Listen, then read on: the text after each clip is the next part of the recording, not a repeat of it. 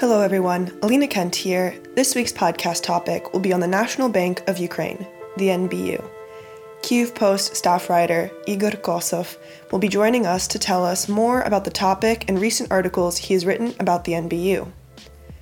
Much has happened with the NBU. Earlier, Roman Borysenko voluntarily resigned, making him the third deputy governor to leave office since July 16th, when Kyrylo Shevchenko was appointed as head of the central bank. After Borysenko's dismissal, only two people from the team of the previous NBU head, Yakov Smoly, remained at the NBU. First Deputy Governor Katarina Roshkova and Deputy Governor Dmytro Sologub. When previous NBU Governor Smoly stepped down on July 1st, he complained of political pressure. They wanted to discredit the National Bank's leadership and replace it with people who could be controlled, he said at the time. The European Union declared that Smoly's resignation was a worrying signal, and undermining this important institution jeopardizes the credibility of and support for Ukraine's reform agenda. And now to Igor Kosov. Well, as you know, the National Bank sets macroeconomic policy and oversees the banking sector. It's a very big deal for the NBU to be independent, follow its own vision without being dominated by any government bodies or private interests. For a while, the NBU was considered to be one of the most successful, most stable state institutions that helped stabilize Ukraine's economy. That's not to say there weren't any scandals. There were a couple of big ones, which we can get into later. For the most part, though, the NBU and Governor Yakov Smoly were considered to be some of the most staunch reformers in the country. Smoly resigned this summer, saying that there was systemic political pressure. The business community had a freakout. People were saying this is catastrophic, this is a serious blow to reform momentum, and the IMF's desire to lend money would fall through the floor, which it kinda has. Some blame Zelensky because Smoly was a Poroshenko appointee. Others said this is the work of Ihor Kolomoisky, Zelensky's old business partner.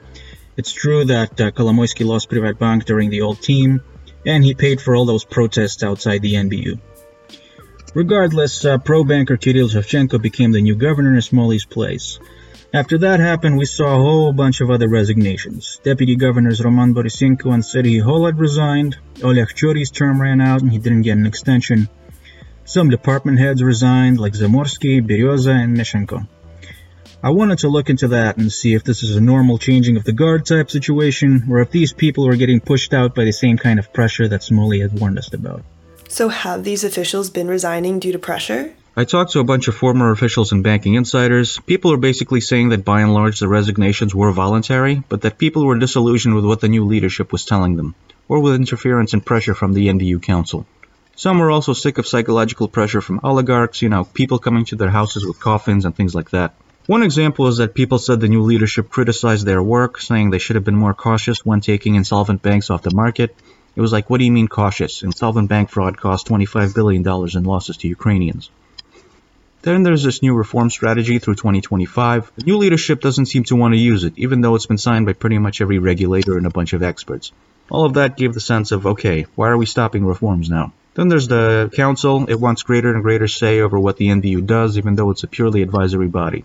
Some officials were asked to resign. I've been told by the leadership. One was asked to resign because some banking association head didn't like the penalties that were leveled against his bank. So we talked to the chief. And then there was the limitation on public servants' salaries, which some people didn't like, and that led to their desire to resign.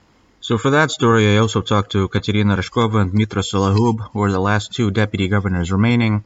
There's 6 members on the NBU leadership team. Everyone else has been replaced. So they basically said that everything's going mostly okay. The new team just needs to learn to work together, just as the old team had. They didn't say that there's pressure for people to resign. They mostly said that everything is based on a healthy collegial decision-making process, which is the thing that's going to ensure independence. They did say that Bogdan Danilyshin, the leader of the NBU Council, wants them gone, but that's not a secret to anyone. He's been openly saying that for years now. The Council of the National Bank of Ukraine also issued a reprimand and a statement of no confidence to Deputy Governors Katarina Roshkova and Dmytro Sologub for talking to the Kyiv Post. That's right, the council must have been stewing for a while because they convened a meeting and voted to censure Roshkova and Sologub, even though their comments were very mild considering. Besides talking to KP, Sologub also told Interfax that the IMF's trust is in tatters, which is what everyone knows already. The funny thing is that NBU Governor Kyrylo Shevchenko voted in favor of the reprimand. Former Governor Smoly would have defended his team. So now this kind of gives me the answer I've been trying to confirm, and it seems like yes, Shevchenko doesn't want them on his team. But if he tries to fire them, he can kiss goodbye any cooperation with the IMF, since the IMF likes them. Shevchenko said that the NBU has to speak with one voice, and by talking to the media, Ryzhkova and Sologub screw up the message. Kind of a honey, don't undermine me in front of the kids sort of thing. But by voting against his team, he kind of screwed up whatever illusion of a united front that he's been trying to present. I've been told by my sources that Shevchenko has a more autocratic leadership style than Smolny, so his actions do make sense, but I think he's shooting himself in the foot right now. But the most damage has been done by the council. Vitaly Shapran, the guy who introduced the motion to reprimand, wrote on Facebook that, quote, if this were the wild 90s, someone would be waiting for the governors on the front porch. And he meant contract killers. Now, he framed this in a way like, look how far we've come, this no longer happens. But everyone has been reading between the lines and looking at Shapran like, what the hell are you saying? You just single-handedly damaged the bank's reputation. What should we be paying attention to in the future, and why is this important for Ukraine? I guess we just need to pay attention to what happens next. The NBU put out a statement saying that no one's getting fired and everything's working normally, but I think they already exposed the friction between the old team and the new, and that friction is not going to go anywhere. I might be wrong, but I don't think Ryzhkova and Sologub are just going to give up on their priorities and follow the governor. They have this reputation to uphold. They're like the last survivors of the old guard, and the old guard was good, and it's full of reformers, and reformers are falling one by one. Many think this way. There's a very polarized view of Ryzhkova. I've been told that the article made it even more polarized.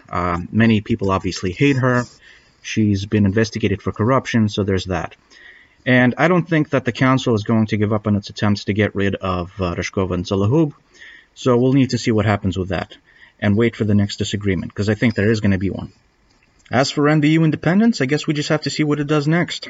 I've been told that the Ministry of Finance has growing influence over the NBU, which is not entirely good since they have different priorities. But Shevchenko is not an idiot. He knows what the NBU's job is and why it has to stay independent. I don't think anything's going to hell in a handbasket necessarily. But the bank might embrace a more conservative policy about banking oversight. Right now, the new team hasn't given us many signs of what it's going to do next, so we just have to wait for those. The one sign it did give, the reprimand vote, doesn't bode well for the future.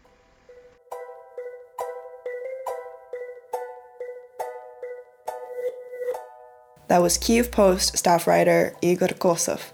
You can read Igor's article, Uncertainty Hangs Over Central Bank Independence Amid Staff Resignations, on our website, KyievPost.com. Stay tuned for next week's podcast where we sit down with Kyiv Post journalists. Stay safe, stay home, and subscribe to the Kyiv Post.